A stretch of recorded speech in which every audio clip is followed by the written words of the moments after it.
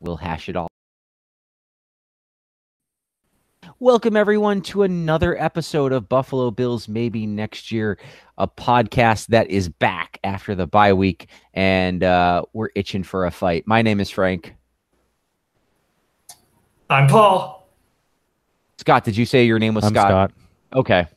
We didn't. No, I didn't. Okay. Same start the Jaguars had on Sunday. For reference earlier, I am not feeling well and I'm dying. So okay. So Scott, if you also feel like you need to just get out, then get out. But I appreciate I'll try and you announce with my departure before I'll think of a funny closing line to go out on. It's Perfect. been fun, guys. Later, if I say that, then you know then you're really in trouble. Got it. The Buffalo Bills won a football game against the hated, I think it's fair to say now hated Jacksonville Jaguars. They beat them 24-21 in a game that was both, I think is fair to say, was better than people thought it was going to be. And certainly better than maybe some of the stats would have indicated. Josh Allen, 8 for 19, 160 yards, 1 touchdown. And if you just read that stat line and didn't watch the game, you'd think it was a pretty ho-hum performance.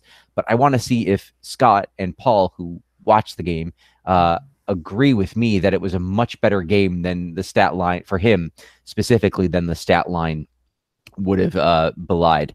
Let's start with Scott, who's near death, and that way he can get his information in before he shuffles off the mortal coil. He's already No, there he is. He's back.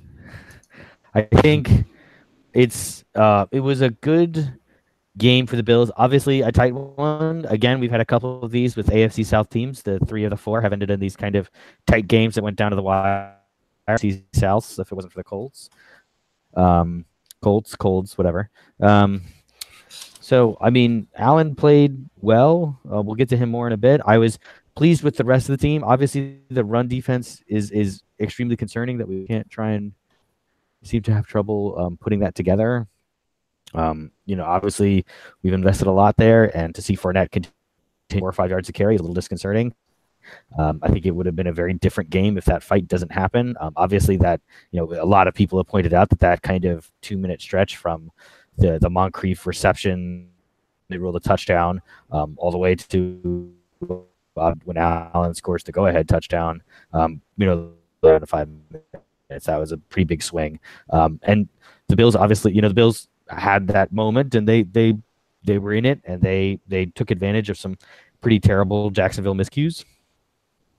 I'm happy that they won. Again, it's better than losing to 3-7 Jacksonville, but at the same time, a win over 3-7 Jacksonville at home is also not something to be super excited about. When you also add in the fact that Jacksonville literally benched their starting quarterback, who was Blake Bortles, after this game. Clearly they're not pretty pleased with how things have been going this year. But I don't want to completely take away from the win. Again, they could have. We've seen them quit in plenty of games this. They kept fighting. I think some of that is having Allen in the field. I think some of it's the personnel moves, whether it's McKenzie or Robert Foster or, letting Tremaine Edmonds kind of start and feel his way into the season. And now he's in a better position to help. Obviously, Milano, some of these guys, again, I think flawed, but again, rather have a win than a loss, certainly.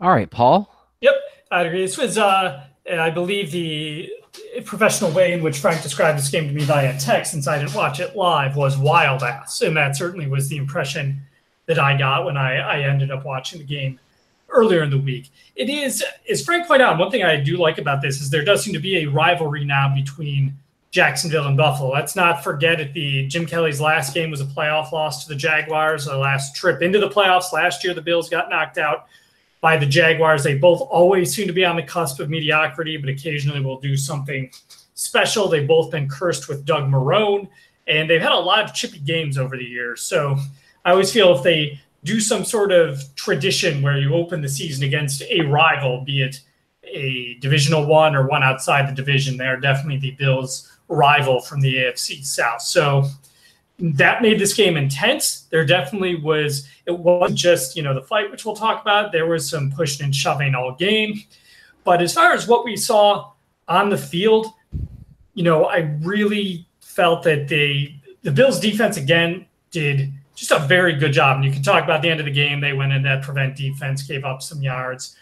The running game, most as well as Fournette did, they put up 200 plus yards in the running game, as well as Fournette did, as well as the Jags rushing offense. And most of that, the vast majority of it, seemed to come in the first half. As the second half came on, the run defense really seemed to settle down, do its job, and that really ended up helping the Bills be able to pull away. The momentum shift, and thank you, Frank, for mentioning that on Twitter, because we know I'm talking about momentum.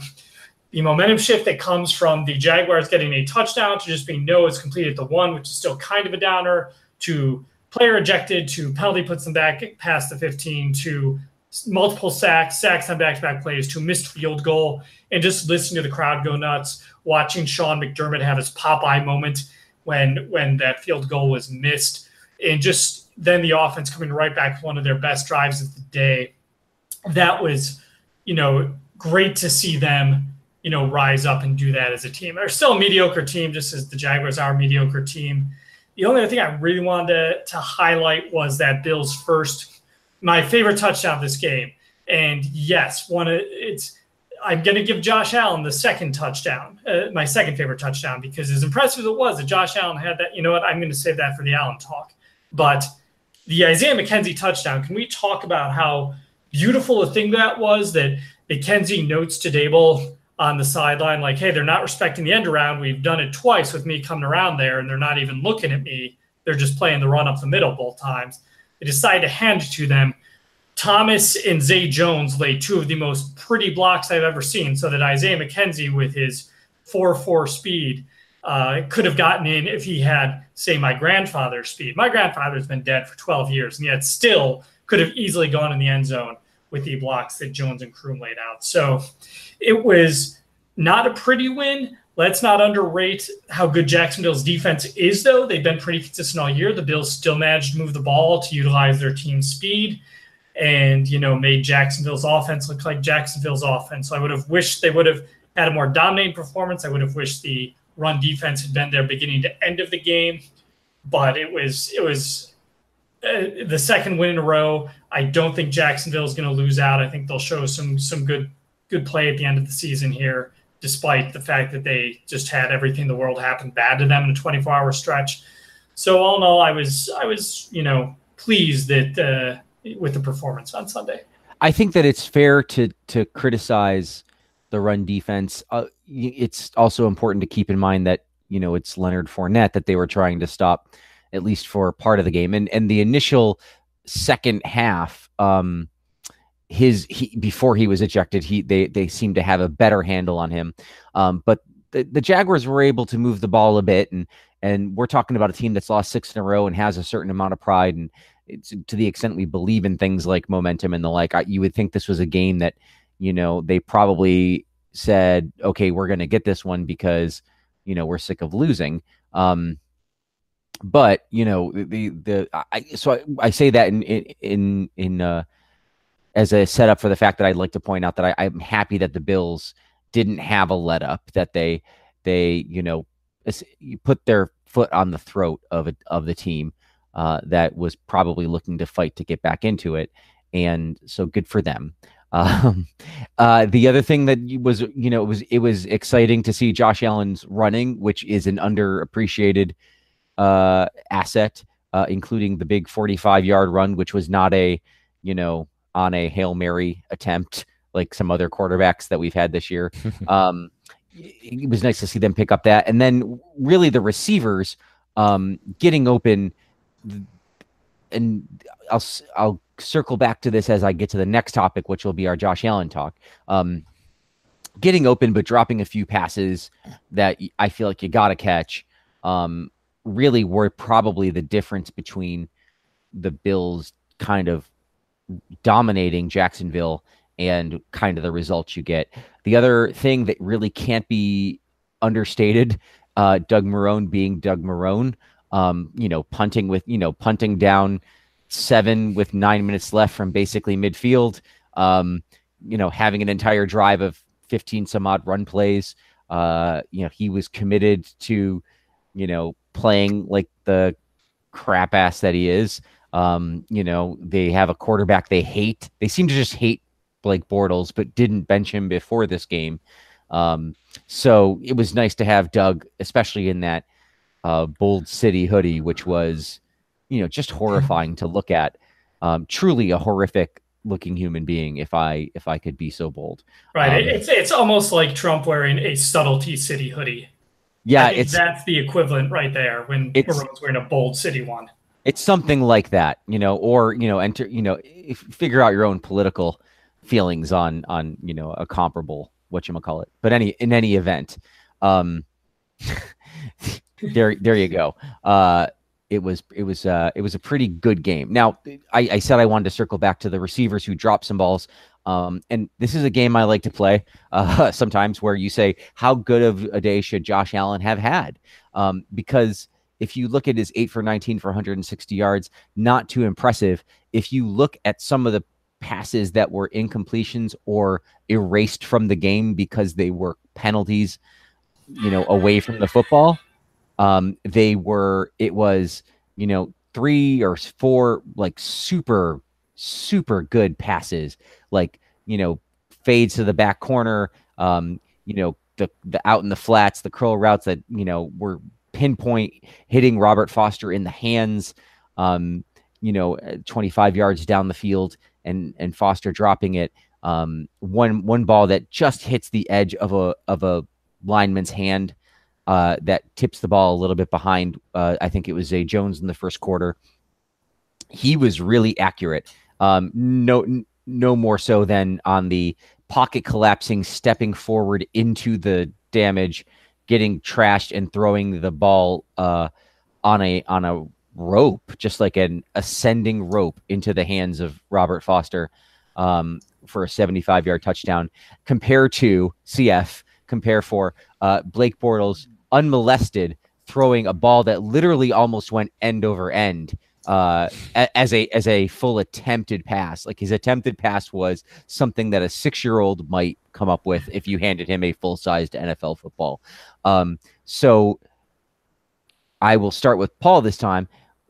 I'll start with me. I was encouraged by this performance. I felt like this is probably the best game Josh Allen has had, including the running. I felt like he was a lot more accurate than inaccurate. I felt like he was making mostly good decisions, not by any stretch perfect decisions.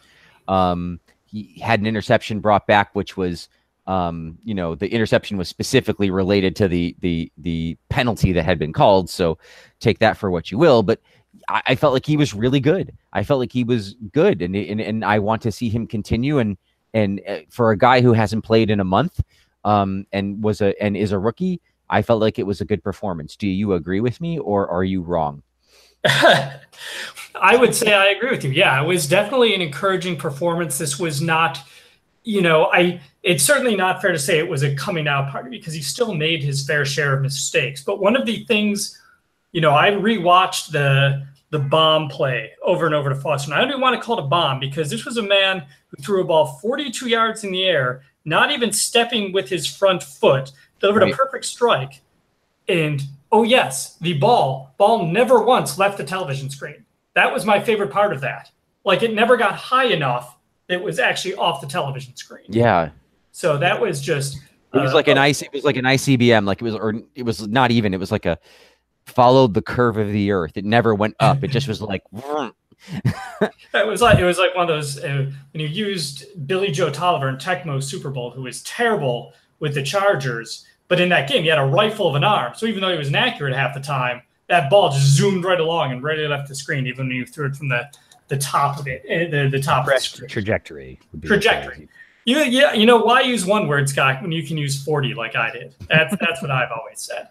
So much for being concise. But yeah, I was encouraged, and talking about I almost didn't want him to take the kneel downs at the end, because I'm You're ruining your 100-yard day. And then he finished with 99 as a result of it. But, there were some drops. There were some plays called back by penalty. His numbers would have been much better if his receivers had played better in the second half. And this was also a testament too to playing a very tough defense. The Jaguars defense, as I mentioned earlier, for as bad as the team has been all year, they've stood up and played pretty well. They shut down the Steelers for 3+ quarters in the still a top 10 defense, even if they're a little off last year's pace. Right. Mm-hmm. Yes, they're not as top of the league as they were last year, but they're a very good defense. So, I thought Allen did, everything that could be expected of him coming after a 4+ week, more than that, a month+ layoff. That he seemed to learn from watching Barkley, from watching Anderson. I think they had another quarterback during that time, but I blocked that out. So I think he's learned from those experiences. And yes, this was. Again, I don't want to overstate it and be like, this is a breakout performance, because we all thought that that's what J.P. Losman had against the Texans in 2006 with that fabulous comeback on the Peerless Price touchdown, which caused Frank to run around the bar and cheer in huge celebratory fashion. So I don't want to take that quite approach, but this was definitely, you saw where he learned from previous mistakes. You saw him put together the closest thing to a complete game that he's had so far, and you hope it's one of those games he continues to use the cliche everyone uses, continue to grow from, because it was certainly a step in the right direction. So he's got to keep moving forward. Yeah, I don't think there's much. I think, it's tough to criticize, and I don't want to come across as critical. I think the biggest thing I'm concerned about with his performance, and again, it's mostly good. Obviously, the throws he was making were all the throws that we heard about, like the the frozen ropes on at 40 yards, the deep balls down the field, throwing on the run. He was throwing, that was the throw accurately on the move going to his right. So he did that like a couple of times. So that's that's all good stuff. And I don't want this to come off as like a criticism of like how hard he's working and getting better. I think, on some level, the having the extended, this was the bye week, the time off, I think that probably helps as well. I think I do get a little concerned about the running. Obviously, it's a tremendously important part of his game right now. I think over time, even as big as he is, that needs to kind of he clearly enjoys doing it. And again, he's 23. He's allowed to doing it because he is invincible for all intents and purposes. I mean, and when I say that, obviously he just got off the injury list. Right. But he functionally is about as healthy as he's ever going to be playing this game. Kind of coming out of college, he's got a couple of dings and bruises, but he's not played a full NFL season yet. I kind of mix it up a little bit. And, when the linebacker's coming in at the goal line, he puts his shoulder into the linebacker and plows over him, and not takes the slide or tries to dive out of the way or anything like that. That will work for a little while. And I will say another 2 or 3 years max. And then at some point that's not going to work anymore. And there's just a lot of money throwing itself in danger there. So I think that's the biggest concern I have. Obviously, he has the athleticism, he can pull the Shady McCoy route at some point and kind of just use it sparingly. When he's got a couple good scramble opportunities or a few design runs, when it's clear that he's, headed for the sideline and can get an easy first down, those kind of things that can stay in the arsenal for a little while. But we also, if he's going to be the franchise quarterback we all hope, he needs to kind of be able to stay in the game long term. I will go. Can you stay in the game long term? That's the question at this point, all right. Scott. We need to know if you can make it long term. Let's give Scott a minute here to collect himself. Paul, what did you think of the fight? The fight. It obviously starts with Levi Brown and I forget the Jackson. Fight. The Jacksonville receiver, refusing to let go of the ball, which went through the entirety of the fight, which was also kind of great. But then it devolves into some shoving, and I didn't realize this, but Leonard Fournette comes from his bench across the field to the fight. Which is why he's now serving a 1-game suspension, and gets himself thrown out of the game. Truly the MVP of the Jacksonville Jaguars on the day, and also the MVP of the Buffalo Bills on the day, perhaps, depending on your take, because it certainly was the turning point there. Did you?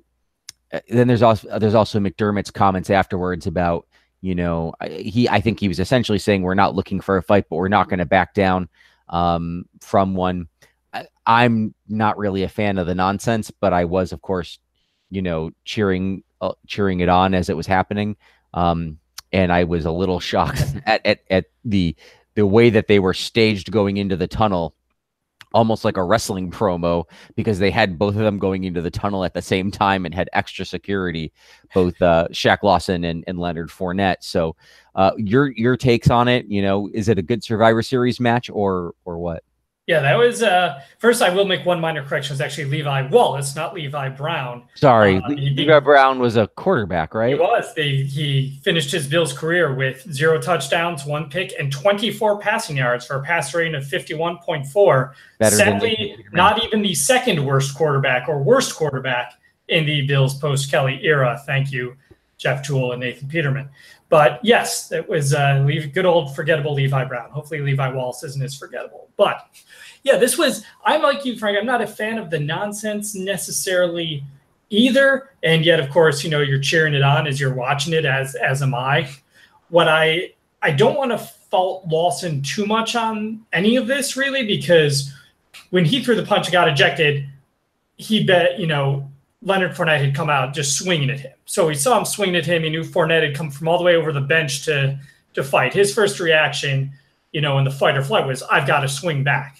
I've got to try and punch this guy. Now, my reaction, of course, would be to go into a fetal position and go, no, big man, no. But I understand that's not going to be everyone's reaction. So, I can't blame Shaq for throwing back. And like Coach McDermott said, I call him Coach McDermott now because he's apparently earned some degree of respect from me.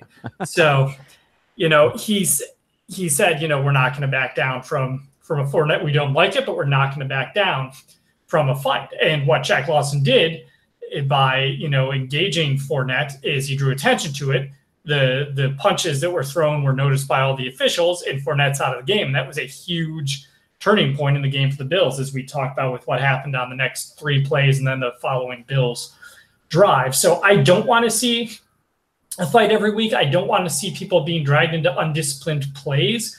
But if you had told me at the beginning of the season that we have a segment called Fight Club on our show, and it doesn't involve Jerry Hughes doing something dumb and being ejected, and instead involves someone confronting a Bills player, throwing punches, the Bills player punches back, they both get ejected, that player gets out of the game, even though he'd been the Jaguars' most valuable player in that game, and gets a 1-game suspension. The Bills player hasn't even been fined yet, per what Shaq Lawson told the grade school class that was explicitly told not to ask him about Sunday's game, and then immediately asked him about the fight, which is where we got Shaq's take on it, that, he wasn't proud, but he was glad to see Coach McDermott stand up for him, and, it's tough for him not to back down from a fight. I would take that. So I was, I don't want to see a fight every week, like I said, but under these sets of circumstances, I have no issue with Lawson reacting how he did or what transpired. Okay. Scott, are you okay? Yeah. Good. Thank God. All right. So the concern I have, and certainly there is boy, I really am on high on the concerns today, aren't I? Mm-hmm. Debbie Downer, that's me. I think the concern that I have is McDermott kind of started with the I'm glad like our fellow players, and that's okay. And I understand there might be a little of that's okay in your locker room talk to the team about what happened. But I don't think publicly you should be putting it out there because I don't think it's a good message just in general. And B, I'm not even sure that it should be your leading point on the thing. And he kind of reversed it a little bit the next day when he says, well, we have to be disciplined, but then we also got to back each other up or kind of something to that effect. And I think that's the thing is I would be a little concerned. And maybe this is, and you guys can tell me if this is a spurious connection, but this was the worst penalty filled game I've seen in many, many weeks. It was. And it was pretty atrocious. And the Jaguars were equally at fault. I forget that. I think it was 23 penalties about 10 minutes to go in the fourth quarter. And then the refs just ran out of penalty flags. They gave up finally. But at that point, it was pretty even if I recall. And that kind of, undisciplined play is not going to help us get to where we want to go. I understand the causality between penalties and wins is not the Patriots end up getting penalized a lot. The Seahawks did when they were winning the Super Bowl. it does happen, but those are kind of ultra talented teams. Clearly, this team this year is not ultra talented, and I don't think that's the culture that we're trying to build here, right? That's what McDermott's all about. So I think I would be a little concerned that fighting is symptomatic of a lack of discipline, the same way that penalties are a lack of discipline. They're a little bit, on our effort, guy getting beat and holds instead. So there's some of that. But part of, the reason you got beat is you were not disciplined to keep your footwork where you needed to be so you could stay ahead of the guy. So I am a little concerned about that from that perspective, because I think the penalties are especially, it's very, for teams that have a quick strike offense, it's not as big of a drive killer. But for this kind of team, usually with, how poor the run game's been, and Allen obviously had a good game on Sunday, but we can't count on that every week, at least not at this point. Mm-hmm. You can't kind of be taking holding penalties that put you in 1st and 20, because that's just so hard for this team. So I think that there were, and I think that at least my impression of the game was that that crew was calling a pretty horrifically tight game. There's, I forget who said it, that, you can call they say you can call a penalty on every play, and this crew has decided that they're going to. So I don't want to pin it all on them, but I think you're right that there are questions of discipline, and that's some of the double speak of coach stuff, because they're very big on high character guys right up until they get a sufficiently good high character guy to be the to play for them. So then it becomes he's worth taking a risk for. But all good comments all around. I think we should get to 3 stars so we can move on to the remainder of the show. Let's do it. All right. Okay. Your second honorable mention, the aforementioned or aforereferenced Walt Coleman, 23 penalty flags for 240 yards or whatever it was. Obviously, a huge impact on the game. I think everyone's favorite play from this Sunday was Josh Allen on 2 consecutive plays, completing a 3rd and long pass, only to have it wiped out by a hold and then a legal load. And again, I've seen that called pretty frequently. Seems like there were a lot of those on Sunday. So I don't know if they just, guys' eye level was at that way. But anyway, great game for Walt. He was all over the field. What can you say? Really glad that they got him a lot of screen time. Honorable mention number 1 goes to Leonard Fournette. Again, as we kind of referenced, a huge impact on the game. 1 for his 18 carries, 95 yards, 5.3 yards per carry average. That's a pretty decent day at the office, plus the 2 touchdowns. And that was obviously in 2.5, almost 3 quarters of work. So who's to say how that game would have ended if he did not get himself ejected? But he did. So thanks, Leonard, for that, and hope you enjoy the rest of your season on your terrible Jaguars team. Your all Bills 3 stars continue with. I gave it to Robert Foster. He did have the drop on that other would have been another nice long completion for Josh Allen, but the 2 for 9. It's pretty clear that he's an important part of the offense at this point. I don't want to say that he's going to be a number 1 kind of game-breaking guy. We need to see him run the full route treats for that to happen. And obviously he's going to have chemistry with Allen, and hopefully that develops. But that's something that we just haven't seen for some time on the Buffalo Bills. I can't really remember. I mean, Deontay Thompson had a nice game like that last year, still on the team randomly. Yep. Or back with the team. Can't really say, I think, linguistically still on the team, because exactly. he left for a bit. He went to the Cowboys for a little while. Yeah, exactly. So, but so Robert Foster, then your second star goes to Lorenzo Alexander, who had 8 sack, 2 for loss, 2 pass deflections, as well as another quarterback hit. Again, another strong defensive effort from the Bills, enough to kind of, again, you gotta take what the enemy's giving you on some level, and it would have been nice to have a little better run defense, and I think they all probably would admit that, but they able to put Blake Bortles into the box, kind of. He fully Bortles with a 12 for 23 for 127 yards, 1 touchdown and 2 interceptions, and 3 sacks for Bortles. So I've to win that game, and some of that's on Bortles, but some of it's also on the Bills defense. So I think good job for the guys all around, and Lorenzo Alexander I think probably had one of the better days. But again, Jordan Poyer had a good day as well with the interception. Matt Milano, another strong day of the offense. Again, there's talent on this defense. You just got to kind of finish putting the puzzles together. Again, you had the guy, Levi Wallace, not Levi Brown. Mm-hmm. The latest in our rotating cast of number 2 corners to get burned on a play that could have cost us the game to a certain extent. So, and then I will give the first star to Mr. Josh Allen. I believe it's the second of the year. I think I gave it to him for the Vikings game, if I'm not mistaken. Another strong kind of run pass performance. But again, the stats, certainly not, not a Peyton Manning-esque kind of performance here with the relatively low completion percentage of 8 of 19. So that would put it at, I don't know, certainly less than 50%, 160 yards and 1 touchdown. But obviously had the 99 yards rushing on the ground, obviously had a couple throws wiped out by penalty, had command of the offense, didn't fumble the snap when it was snapped to him, didn't stare down receivers and lead to easy interceptions. There was one pass early on that kind of was iffy and probably could have been caught by somebody on Jacksonville if they weren't careful. He did have the interception, but that was kind of an end of the half, low leverage situation where, whatever, it wasn't a big deal. So ultimately a good day at the offense, and who else are you going to give the star to? I don't know. So Josh Allen, Lawson could have arguably been the number 1 star.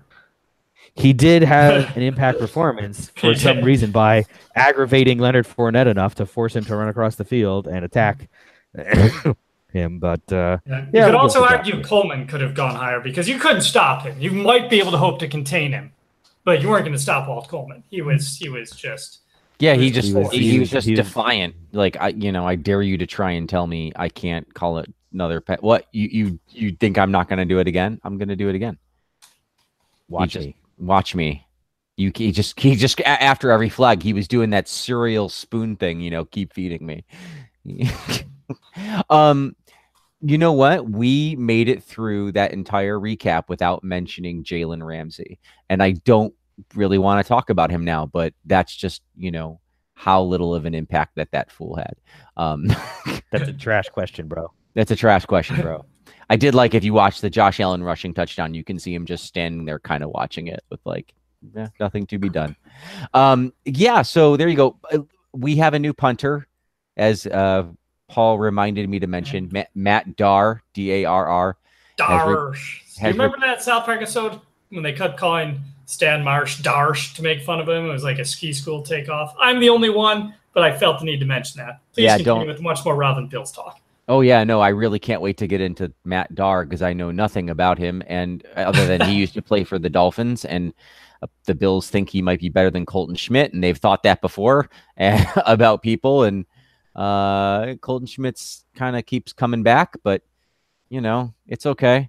There you go. So it was actually covered in the New York Times, noting that McDermott's just not happy with, he said, certainly there were some moments, but they just feel they need to keep upgrading that position. I guess the big talk is hang time, even though Schmidt had some good results. It was more of a good bounce, and he did put them in a tough spot with some lower punts. So at least we seem to have some sort of rationale that they're just looking for a hang time punter, and I guess they don't think Schmidt gets enough. So I have a feeling this has got to be it for him. I can't imagine them re-sign him a third time, but you say that, but they're cheap. Punters are cheap, and they get hurt. And I think Colton's got a friend in the Bills punting office, and special teams coach, and he's maybe he knows all the routes of the punters who take his position.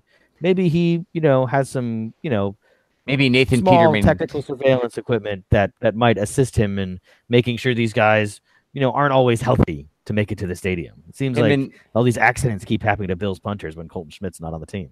Him and Nathan had the same pictures of, coach's wife or whatever. Exactly. So, anyway, but that's the news of the day for the roster. There you go. I don't know that there's much else we want to talk about right now other than, were there any good, let me pull up Facebook.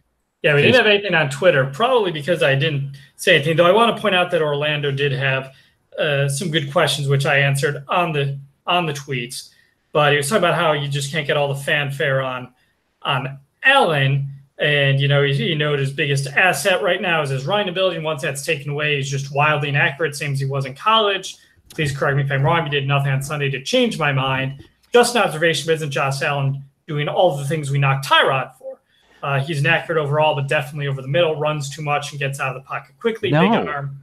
No, I think Orlando's really wrong if that's what he thinks. Here's what I and here's what I called him out on. It's like there's a lot of things that were certainly Tyrod-esque, but one, the arm is not Tyrod-esque. That arm is like something we have never seen before, and his ability to throw those passes. Yeah. Two, Tyrod got to Buffalo and was doing these things as he'd already been in the league 4 years. He was a backup most of it. Yeah. And Allen is a 22-year-old rookie who's come in and already at least, I'd say, matched Tyrod's typical performance as a 22-year-old rookie. So yeah, I think you said the right things, because it's easy to forget that that Tyrod Taylor and Allen are at two completely different points in their career. So, he's a lot more. Look, the scouting report on Josh Allen wasn't that he was inaccurate. It was that he was laughably a caricature of an NFL quarterback. And that's how inaccurate he was.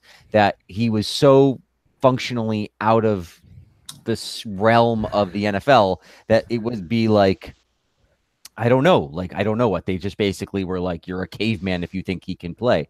And I think whatever else happens, even if he ends up as a bust, he's not that. He's better than that. He's better than Nathan Peterman, who is probably as close as I've ever seen to that. And I don't know. We went over it in the game. I felt like he was a lot more accurate than people than we were led to believe he would be. Maybe he still runs a little too much, but for a guy who's playing his fourth or fifth game and has, functionally a pretty garbage offensive line, I'm not particularly, worried. He's going to get hit, so he might as well get hit downfield. We do have some comments here on the Facebook. Ryan, that was your weekly installment of Frank is still mad about that one blog post from before the draft where they really called out Josh Allen. Please tune in next week for another installment of. It wasn't that. It was like pro Frank's still football not really draft people. They were okay. Whatever. Ryan says our fighting is our new screw up in. Need to do it more often. Send a Facebook reply. More often. Send Facebook reply. I don't know if he meant to write that or if he was voicing that in, and I don't know. It says more often. Send Facebook reply. Hashtag crowd energy. Hashtag home field advantage. The crowd was definitely into it. And that probably has a bit to do with the 10-game hockey winning streak. So I think everybody was just, ready for a little ice cracking. We've gotten our blood roiling up in Buffalo. We've commented on the fighting, and I'll certainly say it helped, even though I wouldn't want to do it all. Brian Punt, that's the most they've played to that's the most they've mostly played. Excuse me, I can read here. Brian says that they've mostly played to their most obstinate and pugnacious best. They don't have the talent to beat certain teams, but the effort is usually there. That and the fact that we at least did not sign Captain Butt Fumble, unlike the Washington team, which is true. Mark Sanchez is now in Washington as a quarterback, which is only like the second or third worst thing they've done in the last week. Yeah, someone noted it's an interesting world we live in where Colin Kaepernick is too much of a distraction, but Reuben Foster isn't. Right. For the Washington football team. So, yeah, Bruce Allen. They're definitely like the knives are out for Bruce Allen. They're like, and there's a lot of anonymous quoting here in Washington in the Post about, from inside the building. And so I don't think he's long for this team. We'll just leave it at that. For that team, not this team. He's hopefully never. He's hopefully never right. Long for the Bills. Greg asks, how did the NFL not have a procedure to avoid ejected players from running into each other as they walk back to the locker room? I'm sure they did, Greg, or at least they thought it would. The stadium staff would rely on their common sense. The league has never thought of staggering the walks to avoid additional fighting. Again, I'm going to say the league probably does think that, and they just were flabbergasted that and none of the handlers for both guys couldn't see this coming. Just slow your guy down for a few seconds. Tell him you need to tie their shoes or look at the pretty clouds. Something, anything. Or let him go at it. Like if you really want to see a fight, let him go. So those were our Facebook comments. You can always visit our Facebook page, facebook.com/BBillsMNY. / whatever. Whatever. It's like All right, fine, /. I'm a nag. What can I say? You sure are. This day, we're burning through it, but that's fine because Scott's not feeling great, and we can just do it. So let's go to this day in Bills history, and then we'll preview Bills Dolphins. Right, and as we've discovered, I can drag out this segment for as long as needed. So I'm glad we're coming into usually this much longer than needed, if we're honest. Almost always. So what do we got today? We got 3 games and 7 headlines to discuss in this day in Bills headlines. So saddle in. These are a mix. Some are going to be easy, some are going to be tough. So let's see how you guys do today. 2016, migraines hold blank out versus Jaguars. 2016? Yep. So this is Rex. Rex, it's someone who's out with migraines against the Jaguars. I'm going to say... That's probably not right.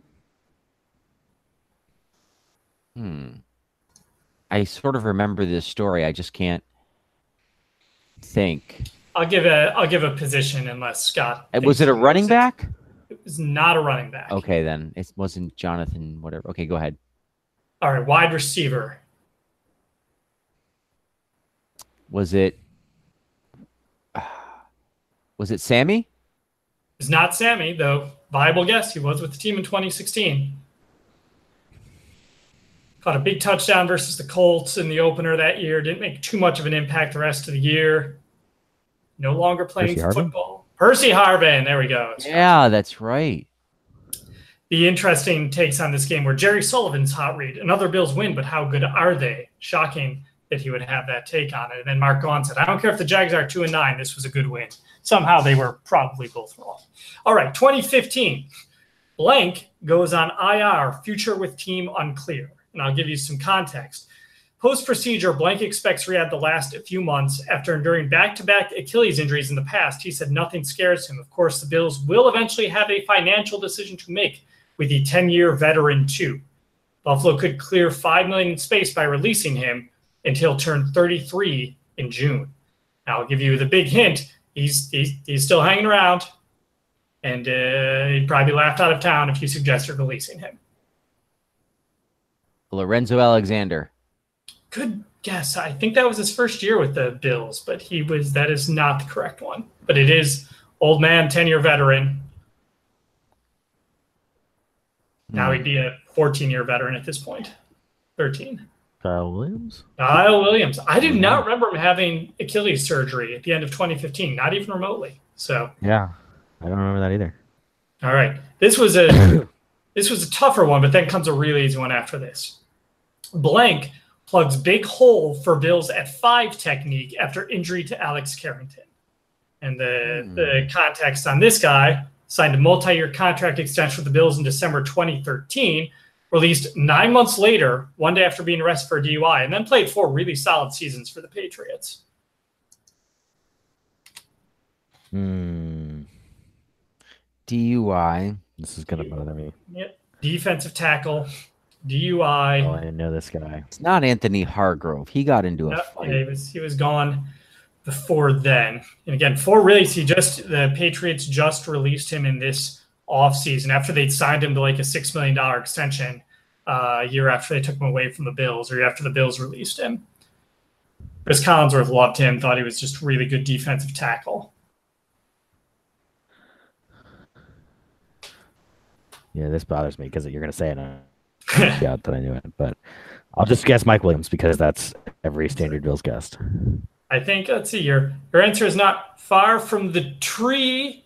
Tree? Anyone? No? Trying to give a hint. Maybe Charles Oakley. Ryan Leaf might grow on him.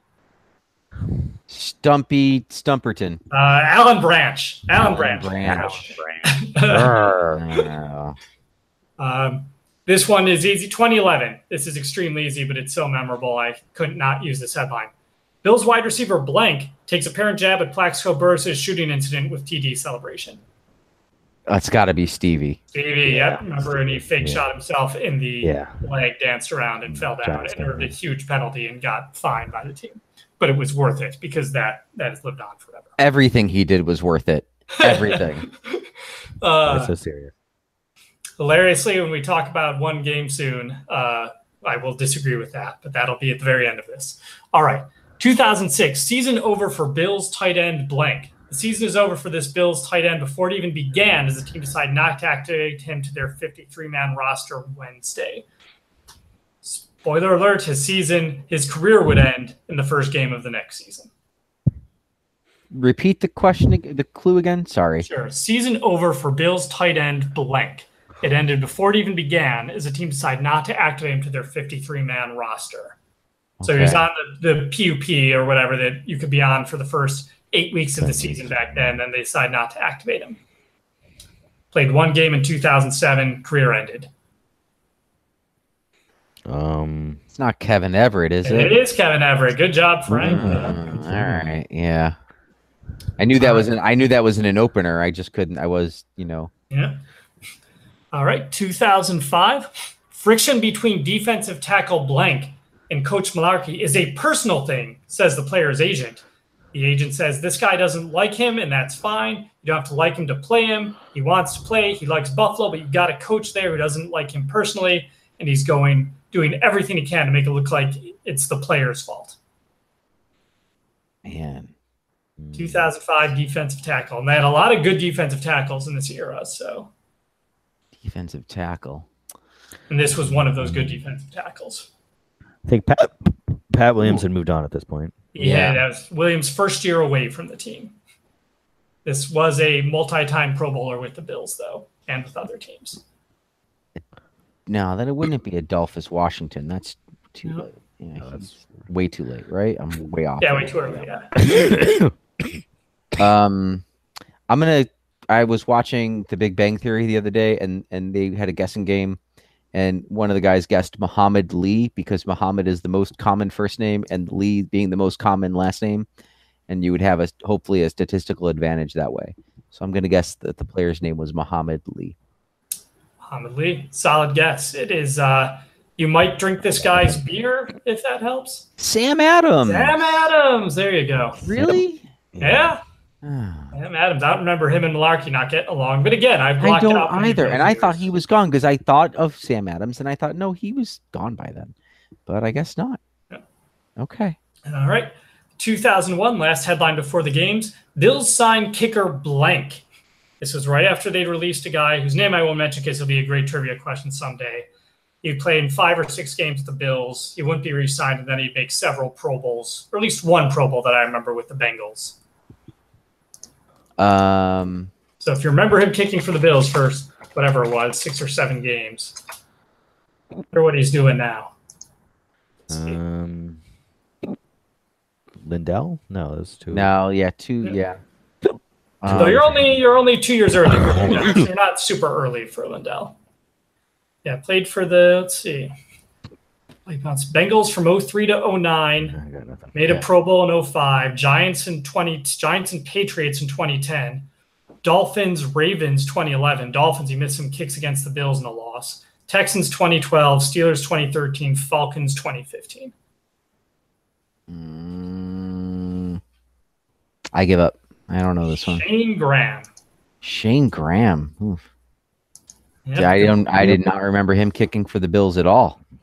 Yep, it was literally 5. I only remember because I attended a game in person where he missed like a 30-some yard field goal. Like, cut that guy, he sucks. And, they did, pretty much. Did. Yeah.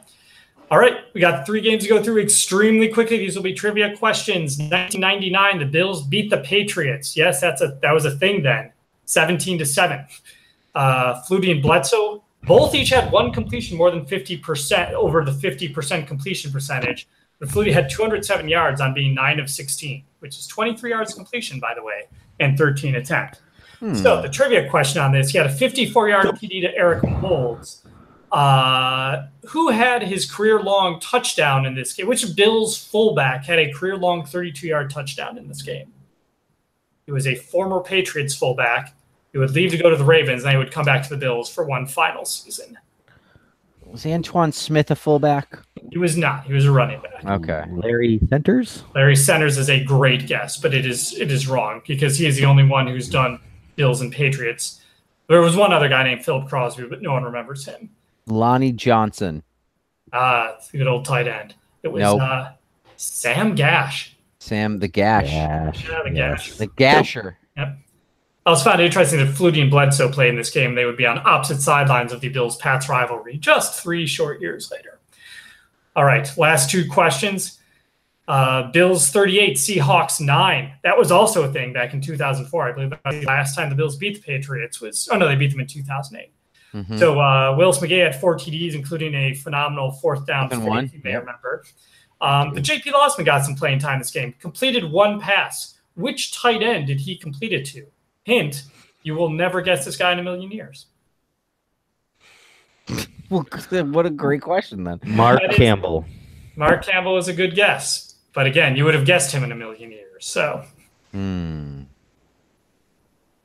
I tried to even come up he has 5 letters in his last name. 3 are vowels. I'm not giving you good hints here. Poopy. Mike Poopy. Mike Poopy. Very good. That does have, vowels. Tim Ewis. I remember Tim Ewis. Okay, good. All right. And last trivia question. This one is a gettable one. And this goes back to where Frank said everything Stevie did he should regret nothing.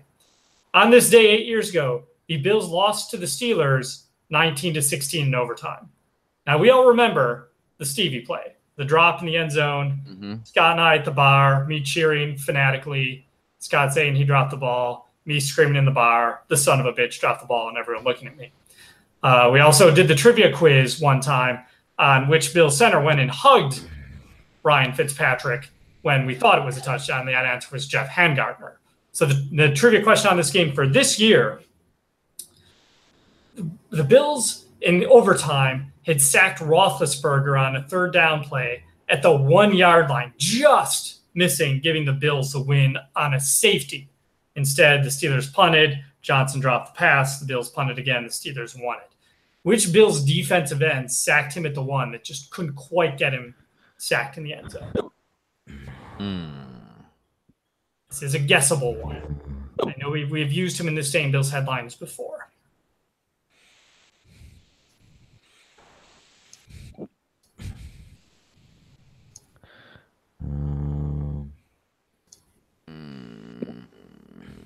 I will give you the list of knots. Ryan Denny.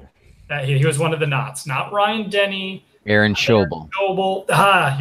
And it's the other guy. Chris Kelsey. There you go. Yes, there you go. Chris Kelsey.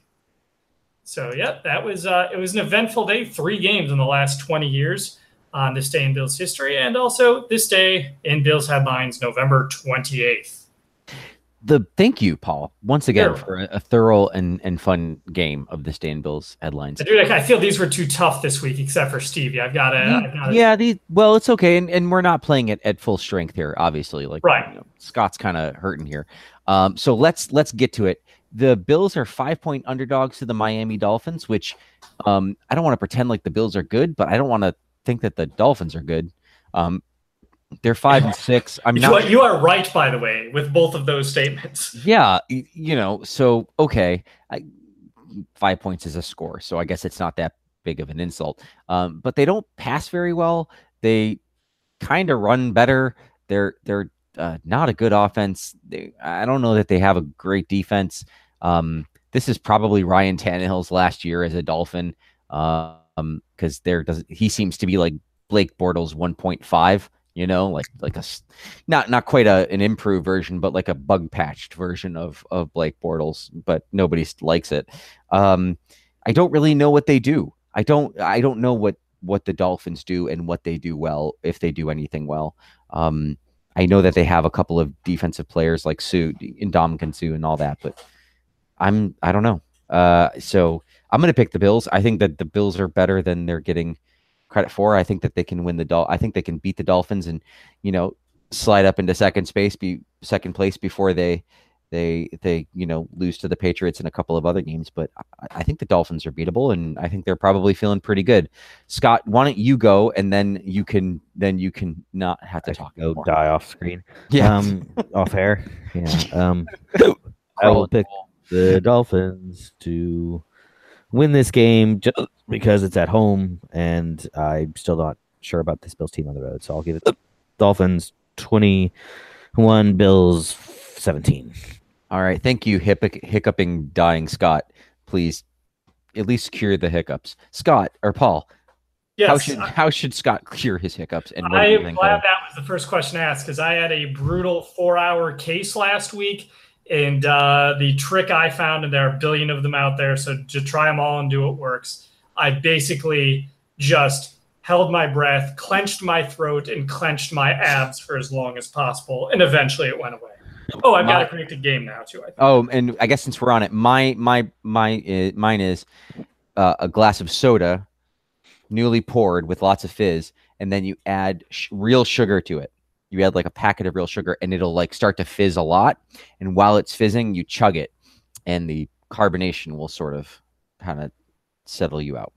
It's been about 24 hours with these hiccups. So holy F. I've had my worst ever was 3 days, and that was a nightmare. And they would go while I would sleep, and I'd wake up in the morning, and they would be gone for like an hour, and then they'd come back and be there all day. And I wanted it. I've never had it that long. Oh my God. It has been on and off. It's not been like consistently, but it'll be like I can get it to go away for like an hour, and then they'll come back. Oh Christ. Well, I try some of these things. Okay.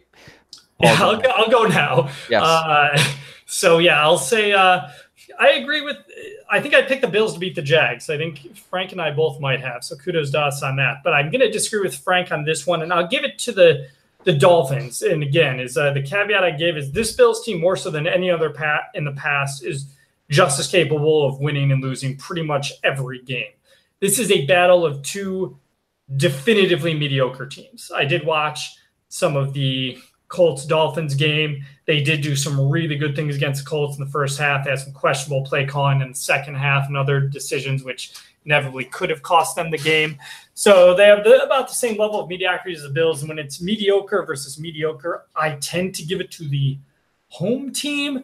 So that's really what's making me pick the Dolphins, which means unless one team gets blown out here, I will be picking the Bills to beat the Dolphins when they come to Buffalo a few weeks later. But yeah, I'll say Dolphins in this one. I'll say 20-17. All right. I'll be honest. I'm picking the Bills because I don't know what to do. So I'm going to pick the Bills. If you would like to pick the Bills or not pick the Bills, you can do that on Twitter. Open a Twitter account. And then when you open that Twitter account, follow us at BBillsMNY or go open a Facebook account and go facebook.com/BBillsMNY. You can email us, bbillsmny@gmail.com, which we never check. You can go to anchor.fm/BBillsMNY. You can Google Buffalo Bills maybe next year. You can find us in the iTunes and all sorts of places. Just search Buffalo Bills podcast in Google. We'll come up eventually. We are the Buffalo Bills maybe next year. We really appreciate you listening to us. We'll be back to full strength, I'm sure, next week.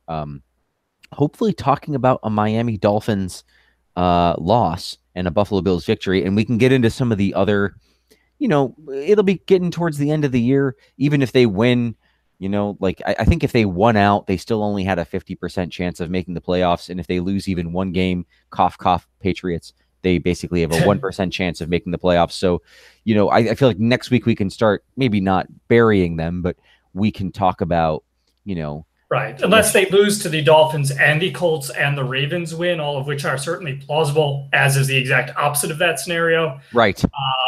But if all those things happen, then then we can actually give the name of our podcast and declare it, call it, as they say. But there'll be room to discuss LaShawn McCoy and other people going forward and maybe talk about some college kids. We'll see. But until then, thank you so much for listening. My name is Frank, and for Scott. I'm Scott. Yeah, okay, good. I didn't know if you could be able to say that. Okay, so Frank, Scott, and who else? I'm Paul. Very good. Good night, everyone. Okay. Oh, man.